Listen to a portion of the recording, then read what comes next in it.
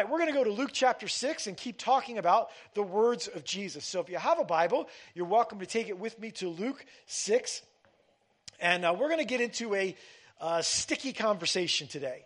A conversation that gets most people to react almost right away. As soon as I talk about what Jesus says, it's so simple, and yet we're so lost on it. We're just so bad at this. So we're going to talk about when Jesus says about how we should judge others and how you should be the judge of everyone else. How you should make sure that everybody knows that you know what they're doing is wrong or right. Oh, that's right. That's not what he said. All right, so we're going to dive into this. I think that's just the thing that breaks my heart and the thing that draws me into God's heart about the Church of Christ, about our church, and about the church around the world is that believers and churches are almost universally thought of as places of judgment. Now, let that strike you for a minute. When we read what we're going to read today from Jesus, that somehow we have found ourselves as people who are presumed to be judgmental. People walk in and brace themselves for the judgment they are sure will come. What is that? How did we get here? I get emails on a pretty regular basis about people who are dipping their toe into the water of, if I came to your church with my life, my set of issues, my deal, would I be accepted? Would people judge me? Would people reject me? I had someone ask me this week, if I came to your church, would you let me take communion because of my issues? And my heart breaks for that. And yet, we struggle with how do we deal with that label and at the same time do the things we're supposed to do. I think all of us would recognize that no one should walk in our doors and feel judged about how they dress, about how much money they have, about how cleaned up their life is, about what their set of shortcomings or their struggles or challenges in life are. People shouldn't be judged, but somehow people believe that they will be judged. Actually, what they believe is that they will be condemned. They don't think they're going to be judged and approved. They think they're going to be judged, measured, and found lacking, wrong, failing, not measuring up. Now, on the other hand, I say people react to this both ways. People react to this both ways in the church. Because when I talk about what Jesus says in this passage, we talk about judging people and not having that reputation. But when we talk about not judging people, people assume that what you mean is if I'm not a judgmental Christian, if I'm not a judgmental church, it means anything goes. It means that the truth of God's word is unimportant. It doesn't matter what God says. People can decide whatever they want. God's not serious about what he says, and on any number of topics when he's spoken, we can just brush that aside because no one in church is supposed to disagree with what I want to do. No one is supposed to have anything to say about it. And so we struggle in this world. There you have this end of the spectrum where everything is measured, and we decide whether someone's doing the right thing or the wrong thing. We decide we need to let them know. And on the other end, we have this mentality that we shouldn't judge anyone ever, and therefore, we don't say anything about anything. I don't even know why we exist as a church. So, are those the only two responses that are possible?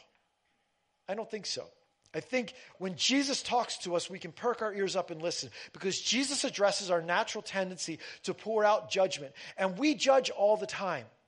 It's part of our humanity. We judge people's actions, people's words, people's ideas, people's results. We judge. And we, in some ways, are asked to do that on a regular part of life. It is virtually necessary for you to decide what you think about someone else. When they speak to you, can I believe them or not believe them? If they ask me for money and they promise to pay it back, do I believe that? Like, I'm making judgments all the time. Is that guy going to go, at the intersection or not? I'm making a judgment about what someone else is going to do. And so in this way of discerning life, we just kind of get swept up in it. Maybe tomorrow you're at school or you're at work and someone comes and says, hey, did you hear about so-and-so? Guess what they did? And you are called to make a judgment. You have to decide, do I believe that about them? And how am I going to treat them? What do I believe about the person who's telling me? And so you're sorting through life all the time, trying to figure out what's true and what's not true.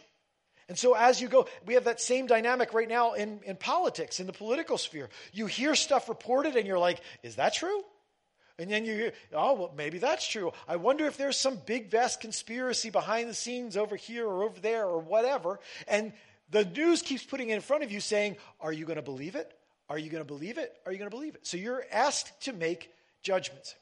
Jesus takes us from the default working of our mind, our soul, our whole demeanor, and shows us why it is unworkable and destructive to live naturally, to live humanly in this area of judging. And then he moves us all the way to the place where judging is actually healthy and productive. So how do we get judging so wrong? Well, let's talk about this. As we're going to read, we're going to start in Luke 6, verses 37 and 38. And let me just kind of like give you a couple of big picture things as we go through this, okay? One of the deals about judging where we go so wrong is we lose the answer to this question. Who is the judge?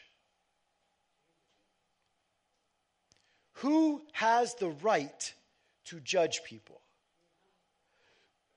That answer, how I act in response to that answer, is huge. Because often what I portray, what I come off as, is that I am in a position to be the judge, as opposed to that God is the one who is the judge. And secondarily, I should evaluate what will come of what I say. In other words, I've lived long enough and I've interacted with people long enough to have some reasonable idea of the way that I speak, what's going to happen because of that. Because so often, what I am interested in, what I'm driven towards, is making sure that everyone knows that I'm right about this. And I wonder where God's heart for redemption for people went in it. Do you know God has a heart for redemption? That God loves people? That God wants to see them rescued, healed, redeemed? And maybe it's not so important that everybody know that you know the right answer about what they should be doing. Maybe it's more important that we find a pathway to introduce them to the God who wants to save them. And so we're going to look at what Jesus says here in Luke chapter 6. Start with me at verse 37 and 38. Here's what it says. Do not judge, and you will not be judged. Do not condemn, and you will not be condemned. Forgive, and you will be forgiven. Give, and it will be given to you. A good measure, pressed down, shaken together, and running over, will be poured into your lap. For with the same measure you use, it will be measured to you. All right, so let's start with these phrases because Jesus kind of repeats the same theme over and over again here. You know, don't judge or you'll be judged. Don't condemn or you'll be condemned. And then vice versa. If you give, it will be given to you. If you forgive, you will be forgiven. So who in this passage is the one doing the return? In other words, if I judge you, who's going to judge me? That's the question about this passage that you've got to get straight in order for you to understand what Jesus is saying here. Now, many people, as they say that, would say, well, God's going to judge me. God's going to get me in return. Right? So if I judge people, God's going to judge me. If I don't, if I don't forgive people, God's not going to forgive me. If I condemn people, God's going to condemn me. People, and I understand why somebody would think that, but man, that creates all kinds of problems theologically, right? Because that makes God into someone who forgives based on whether you forgive. It starts to make God a measure of your performance. You know what I mean? That's all kinds of hairy. And actually I don't think that's what Jesus is saying at all. What I think Jesus is saying here is in the normal course of life, and I think this rings true almost right away for you, that there is something at play that I'm going to call today the bounce back principle.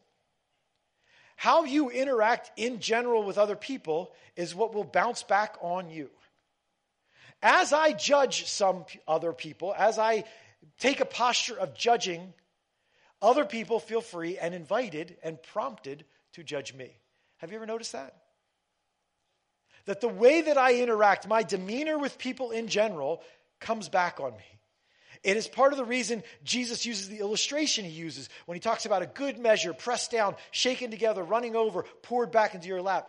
That is a term that the people who are listening to this would understand. In the marketplace, as you made a trade and someone measured out their return to you, like let's say you paid an amount of money and you needed a certain measure of grain or something like that.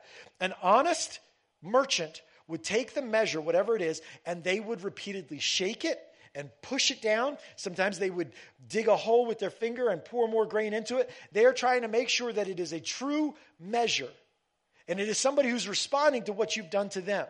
It is a human exchange. And so as Jesus says this, I don't think these people were thinking, well, that's what God's going to give me. They're thinking about a human interaction. They're thinking about how that when I treat someone like this, it's going to bounce back on me. It's going to come back to me in the same measure, in the same way. And I think that turns out to be true. I think that in relationships, you'll find that how you generally take on people is how they will generally take you on. If you are a hypercritical person, then you're going to find yourself criticized. I've seen this so many times. Somebody comes in and says, well, my wife this and my wife that, and all they do is complain, complain, complain. I'm like, what do you think you're doing right now? Oh, yeah, well, I'm just telling the truth. Oh, I got you. We are so blinded to how we engender the response that comes back to us, right? We dismiss our part in it, and we hold other people's feet to the fire about their part in it. And so when I judge other people, it bounces back on me. Actually, in the parallel passage in Matthew 7, Jesus closes this part of the discussion by talking about casting your pearls before swine, which is, again, why I believe what Jesus is talking about is people, not God. What he's saying is, at the end of this, he says, you wouldn't throw pearls before swine and you wouldn't throw what is sacred in front of dogs. What he's saying is, if you take something that's precious and you give it to pigs or dogs, you can expect for it to be treated roughly. That's an expectation, right? He's not saying that the people that you treat are pigs or dogs. He's saying, that's what I know, that great, I love that passage. No, okay. What he's saying is, if you threw a pearl before the swine, before the pig's not going to be like, oh, look at that. That's really nice. The pig's going to do what a pig does, right? And so Jesus says, you have an expectation of a normal, natural reaction. Don't judge, or you will be judged. I think if you look around our world today, what you find is that we live in a world that loves to weigh in on what everybody else is doing all the time. Right? I mean, what would they do on TV if there weren't people to talk about and decide whether you thought they were in a good relationship or a bad relationship, whether you thought they were making the right decision or the wrong decision, whether you could be in the know. That's all we do all the time. We live in a judgmental world, which means it's not that surprising that you and I find ourselves sucked into the conversation about deciding and weighing in on what everybody else is doing all the time. Have you ever had this conversation at school or at work where somebody comes up to you and says, well, you're a Christian, right? And you're like, yeah, I'm a Christian. And they're like, okay, so what do you think about fill in the blank issue? What do you think about that? What are they doing? Come on, weigh in. Everybody else weighed in, you weigh in too.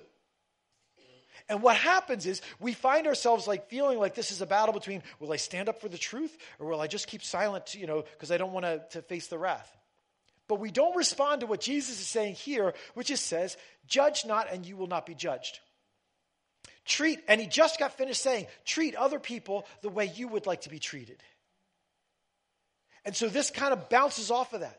Have you noticed that someone who takes a position of weighing in on everybody else's life, everybody else behind their back feels free to weigh in on their life? As a matter of fact, they almost feel like they have to even just defend themselves, right? They're like, well, who are they to talk? Because they have this and this and this.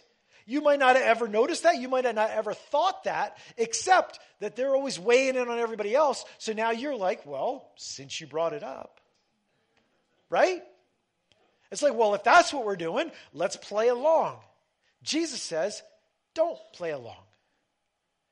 People feel judged all the time for their weight, for their parenting choices, for their children, for their home, for being single, for being handicapped or not being handicapped enough. The people who drive up to a handicapped spot and people look at them like, are you really handicapped? I've done that. Sometimes with our mother-in-law, like I'll put the tag on the car because I'm going to go pick her up, go drive and pick her up. And I'll park the car, and I'm not handicapped, but I'm picking up someone handicapped, and it's a long way for them to walk, right? People look at you like, oh, what are you doing? I'm working the system. What do you think I'm doing? Right? I mean, isn't that... People feel free all the time to weigh in on what everybody else is doing. But let me just... We're going to kind of get down to this as we go through this passage, but let me get down to this. Is that the posture of a Christian?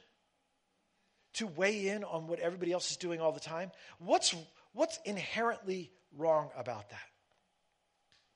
We'll see it as we go. It means that if I don't treat other people well, they will look to respond in kind. It doesn't mean that that's always the case. This is not a rule. This is not a guarantee. This is a general principle that Jesus is teaching. So sometimes I will treat people well, and they won't treat me well in return. You've seen that, right? And sometimes I'll treat people poorly, and they'll choose to do the right thing in return. It's not that it can never be anything different. It's just that as I sow in general, I will reap in kind. So if you judge, you'll be judged. If you're a person who condemns, you'll find yourself condemned. If you're a person who forgives, you'll find it easy for people to forgive you. If you're a giver, you'll find people want to give to you. And that makes sense, and we get that. Yet we get sucked into a different way of living because the world is so lost. Now, before I move on, let me just say this. Does that mean we never make a judgment? That we never call sin, or we never say this is the right thing or this is the wrong thing? I don't think that's the case, and I don't think that's what Jesus is saying here. What I think Jesus is saying here is watch out for your motivation. The distinction in this verse is made between someone who is eager and confident to make a call on everybody else's life. But they haven't really taken any time to make a call on their own. They have a light of truth that they shine everywhere else. They just aren't that interested in making sure that they're on the right track. We do have the ability and at times the obligation to call something wrong that is wrong. I'd suggest a few guidelines. If you want to know when it's time for you to speak up on what's wrong, let me just give you a few guidelines. First of all, has God been absolutely clear on this? Or is this one of those areas where people can disagree?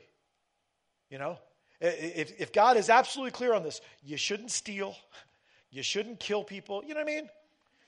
You shouldn't be sleeping with your boyfriend or your girlfriend. You shouldn't be lying. Things that are absolutely clear. Then I have the first threshold accomplished where if it's absolutely clear, I can say, you know what? That is wrong. And you shouldn't be doing that. That doesn't mean you should, but that means there's a place that's a guideline for you. Second thing, and I think this is a really big deal. Do I have the standing to speak here? Do I have the calling from God or the standing to speak up? In other words, what I would say in my life as a parent to my kids, I have standing there. You're on the wrong track. You need to stop that. You need to fix that, right? I have standing there. But for me to interact with other people's kids like that, you can feel that's inappropriate. Maybe some of you can't. Maybe you're like, you should speak in it. Right? You ever been in church and you want to reach over and tap somebody in front of you and be like, could you take care of your kids? Not your place, right? We don't want that on us because that's not right. And we know in our soul that that's not right. So do I have the standing? And let me just extend this, whether it's you're a boss or a leader or a friend, a place of influence, something where it's just clear that, you know what, this is mine to say. Or the Spirit's just prompted me and I just know I have to say something. Before I say the next guideline, let me just finish this thought by this. One thing you never have the standing to judge is someone else's heart. You are never called to make a judgment on why somebody does something. You can feed back to them on what you think. Well, it looks like this, but I know why you're doing this. You are never called to that. That takes a certain amount of pride and arrogance that you are not supposed to live in as a believer.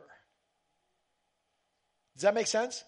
Here's why. You don't actually know their heart. You don't have a crystal ball to look inside their soul and tell them what they're thinking. So you're not called to judge someone's motivation, someone's heart. Third thing I would say is, can I speak this truth in love?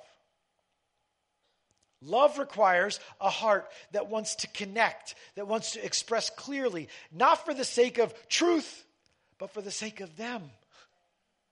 Can I find a way, am I in a close enough relationship to know how to do this? Can I find a way to speak the truth to you in love? In a way that can reach you, in a way that expresses my concern for you. If I can follow all three of those guidelines, I think I'll judge a lot less. And I think when I speak out, I'll be a lot better at it. Has God been clear? Do I have standing? And can I speak the truth in love?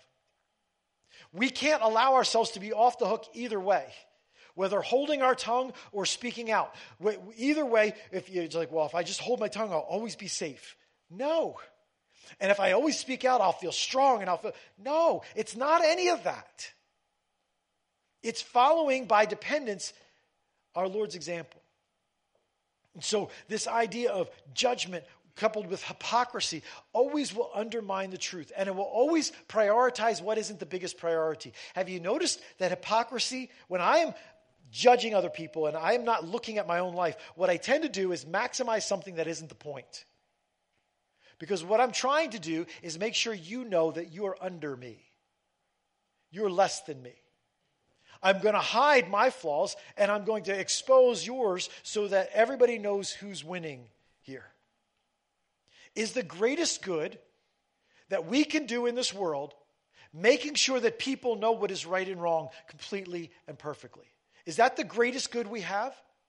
So when you have an opportunity to speak, especially into some of those unknown spaces like that, do you want to speak about the absolutes, about this is right and this is wrong, or do you want to speak about something that matters more than that? Do you want to take the opportunity to speak in a bigger way? Over and over, as the religious leaders came to Jesus, they would give him the same thing that you get, the yes or no answer. Try to pigeonhole him. You know what I mean? Hey, Jesus, yes or no on this. Pick a side on this. And every single time, he didn't give them a yes or no answer. So they bring to him a woman caught in adultery, and they say, this woman was caught in adultery. Should we stone her? Yes or no? Jesus stoops down and starts writing in the sand. Whoever's without sin, cast the first stone. Right? Because Jesus doesn't play into the game. When they bring a blind man before Jesus, they say, Jesus, who sinned, this man or his parents? Jesus says, well, this is for the glory of God. This is a whole different thing than what you're asking me. I don't have to fall in. They say, Jesus, should we pay taxes to Caesar? Hey, bring me a coin. Whole different answer. Let's follow Jesus in not being willing to play by the rules of the world around us, but instead to follow our Lord. All right, so let's keep going, because here's what Jesus says next, verse 39 to 40, trying to show us the way here. Verse 39 says, he also told them this parable. Can the blind lead the blind? Will they not both fall into a pit? The student is not above the teacher, but everyone who is fully trained will be like their teacher. If we allow the world to set the agenda, if we respond in kind, if we follow their lead, Jesus has something to say to us about that, and it's basically this. Are you going to follow the blind people? Are you going to let them lead the way for you? I mean, if you were someone who was blind, who would you be going to lead you, to help you? Another blind person? That Jesus, would the blind lead the blind? If they do, they both fall in the pit because neither one of them can see. Now, obviously, you could figure out some circumstance where some other blind person knows their way around or whatever. But in general, right, what Jesus is saying here is someone without sight would go to someone with sight in order to help them and get them on a reliably safe path. Otherwise, Jesus says both the leader and the follower are unable to identify danger, and both fall prey to it. So, here's what I'm saying to you. Be careful who you follow. Be careful whose lead you follow. Be careful who you let set the tone for your life. Too often, when someone does wrong to you, they become the default leader of your life because everything gets filtered through that hurt, and your mind gets set on what they did to you. And because of that, it colors everything. And they, in effect, become a huge influence that you follow in your life. Jesus came to set you free from that. Jesus came to be your Lord, but the blind leading the blind will always lead you into danger, and danger you don't even see. And so if you're following the blind, good luck. If you place your confidence and trust in someone who has such limited vision that Jesus compares them to being blind, how are you ever going to get anywhere? Here's the problem. All the blind people in our world tell us that they see better than we do. You know why they think that? Because they're blind. Right? They don't know any better. And you can't make them know better. Who tells the blind person they're blind in a way that brings sight to them? You? Jesus, right? The Lord. The Holy Spirit is the one who opens people's eyes, not you and I. We might be used by it, but I don't have to have a conversation with people about you're so blind, because that sounds judgmental. That sounds superior. I just have to know I'm not following you. I'm not listening to what you have to say to me and saying, well, let me respond like you would respond. Be careful who you follow. Please don't miss the fact here that Jesus is condemning the religious leaders of Israel as blind people. The people who knew the Word of God, the people who devoted their whole life to studying it, were the people he was condemning as blind because they took the Word of God and they used it as a place to stand in judgment with pride over everyone else. And in so doing, knowing the Word of God, the Word that God had given them, they were putting themselves in such a dangerous position and they didn't even realize it. A trap, a deadly trap. Believing they were God's people, believing they had an eternal future while being lost and standing in the path of God's judgment. And Jesus says to them, you are the blind and you're trying to lead other blind people, but you're going to lead them into a ditch. So be careful who you let influence your thinking. Be careful who you follow, who you listen to. Now, I've heard people take that to the extreme. Sometimes I'll read a book or go to a conference or whatever, and people are like, well, how can you let unsaved people influence you? The blind can't, don't follow the blind. I understand that. But there are different areas we're talking about here. If I'm going to college and I'm going to go take calculus, I probably am not like, now are you a believer? Because I can't listen to you unless you're a believer. Right? Like, teach me math. You know math, teach me math, right? So the idea here is don't take something that will set a spiritual tone or direction. Don't take something that will speak to your spiritual life from someone who's blind. Now, if you're listening to a traffic cop, the guy who's the authority is telling you to come or go, you're like, nope, you're a blind person. I'm not following you.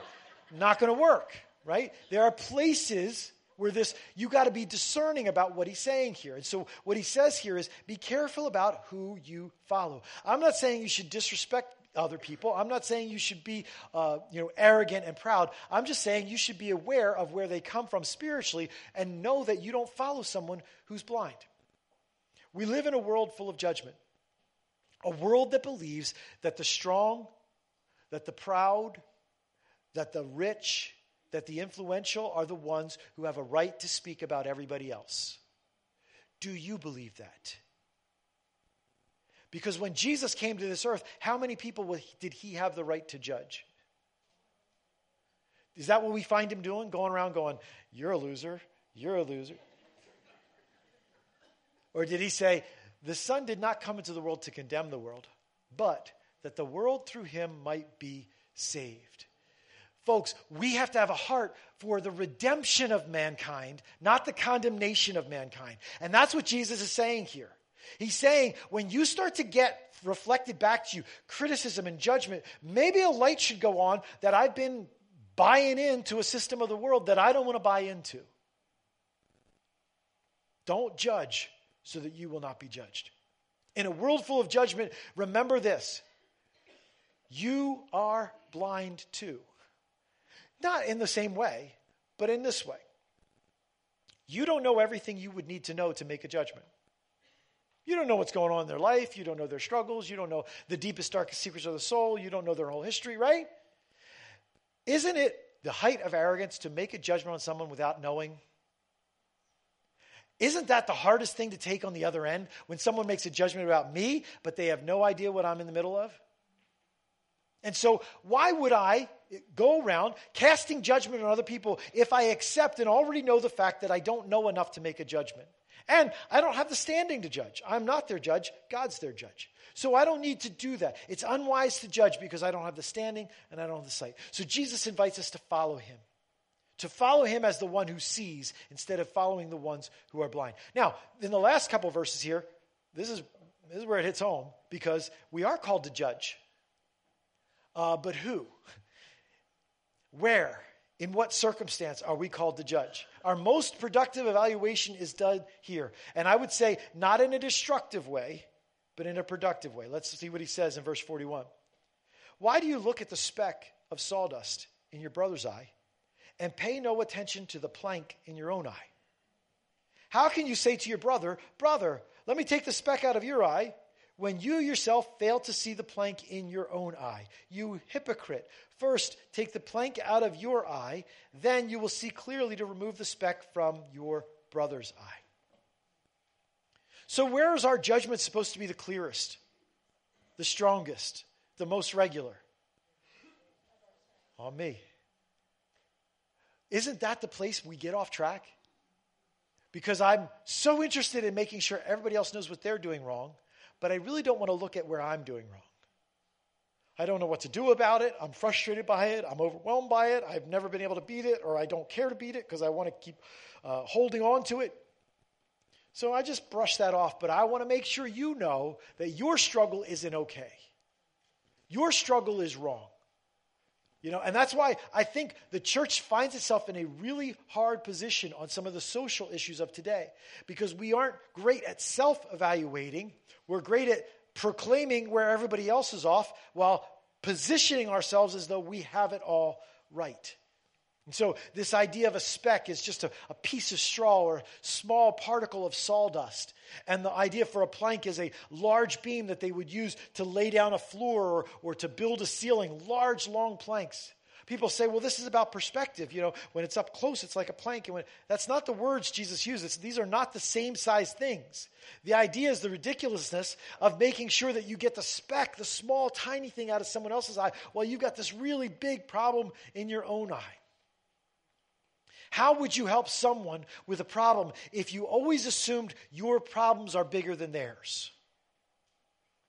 What would that do to affect the church if we always assumed that we've got bigger struggles than anyone else?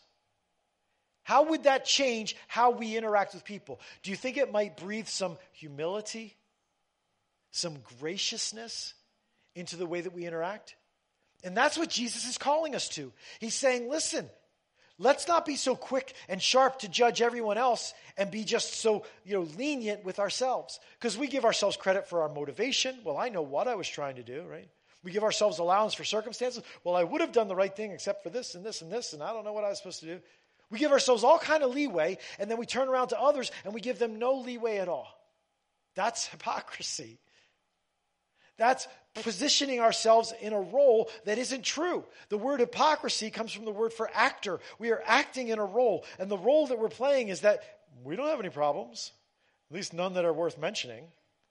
But you've got problems that are so big and so hard that I can't stop telling you about them. So Jesus says, don't judge, or you'll be judged. Don't condemn, so you're not condemned. Forgive, so you'll be forgiven. Give, and it will be given to you. Don't follow the blind, and don't go get the speck out of someone else's eye when you have a beam in your own eye. Are we supposed to be truth speakers? Yeah. First, to ourselves. First, to me. My responsibility is that I am honest about where I am. And if I'm effectively doing that, if I'm receptive to what God is teaching me, then whatever truth I speak to others will come from that place of humility. I will recognize that I'm not the judge, that I don't see everything, and I'll interact with them in the way that I would like for them to interact with me, with grace and forgiveness at the front, and condemnation and judgment falling itself back to the rear.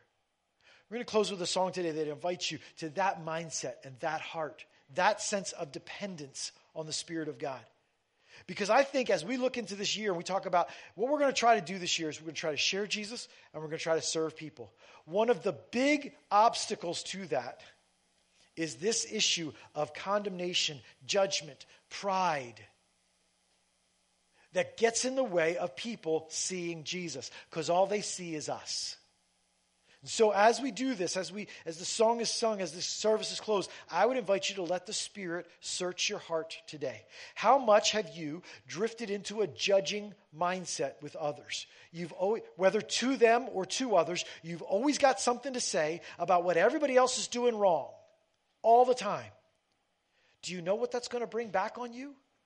Do you know that the atmosphere that creates, it's not an atmosphere you want, and it's not an atmosphere Jesus calls you to?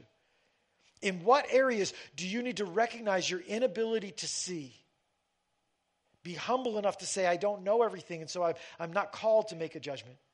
And where do you need to turn that judgment on yourself, letting the Spirit search you?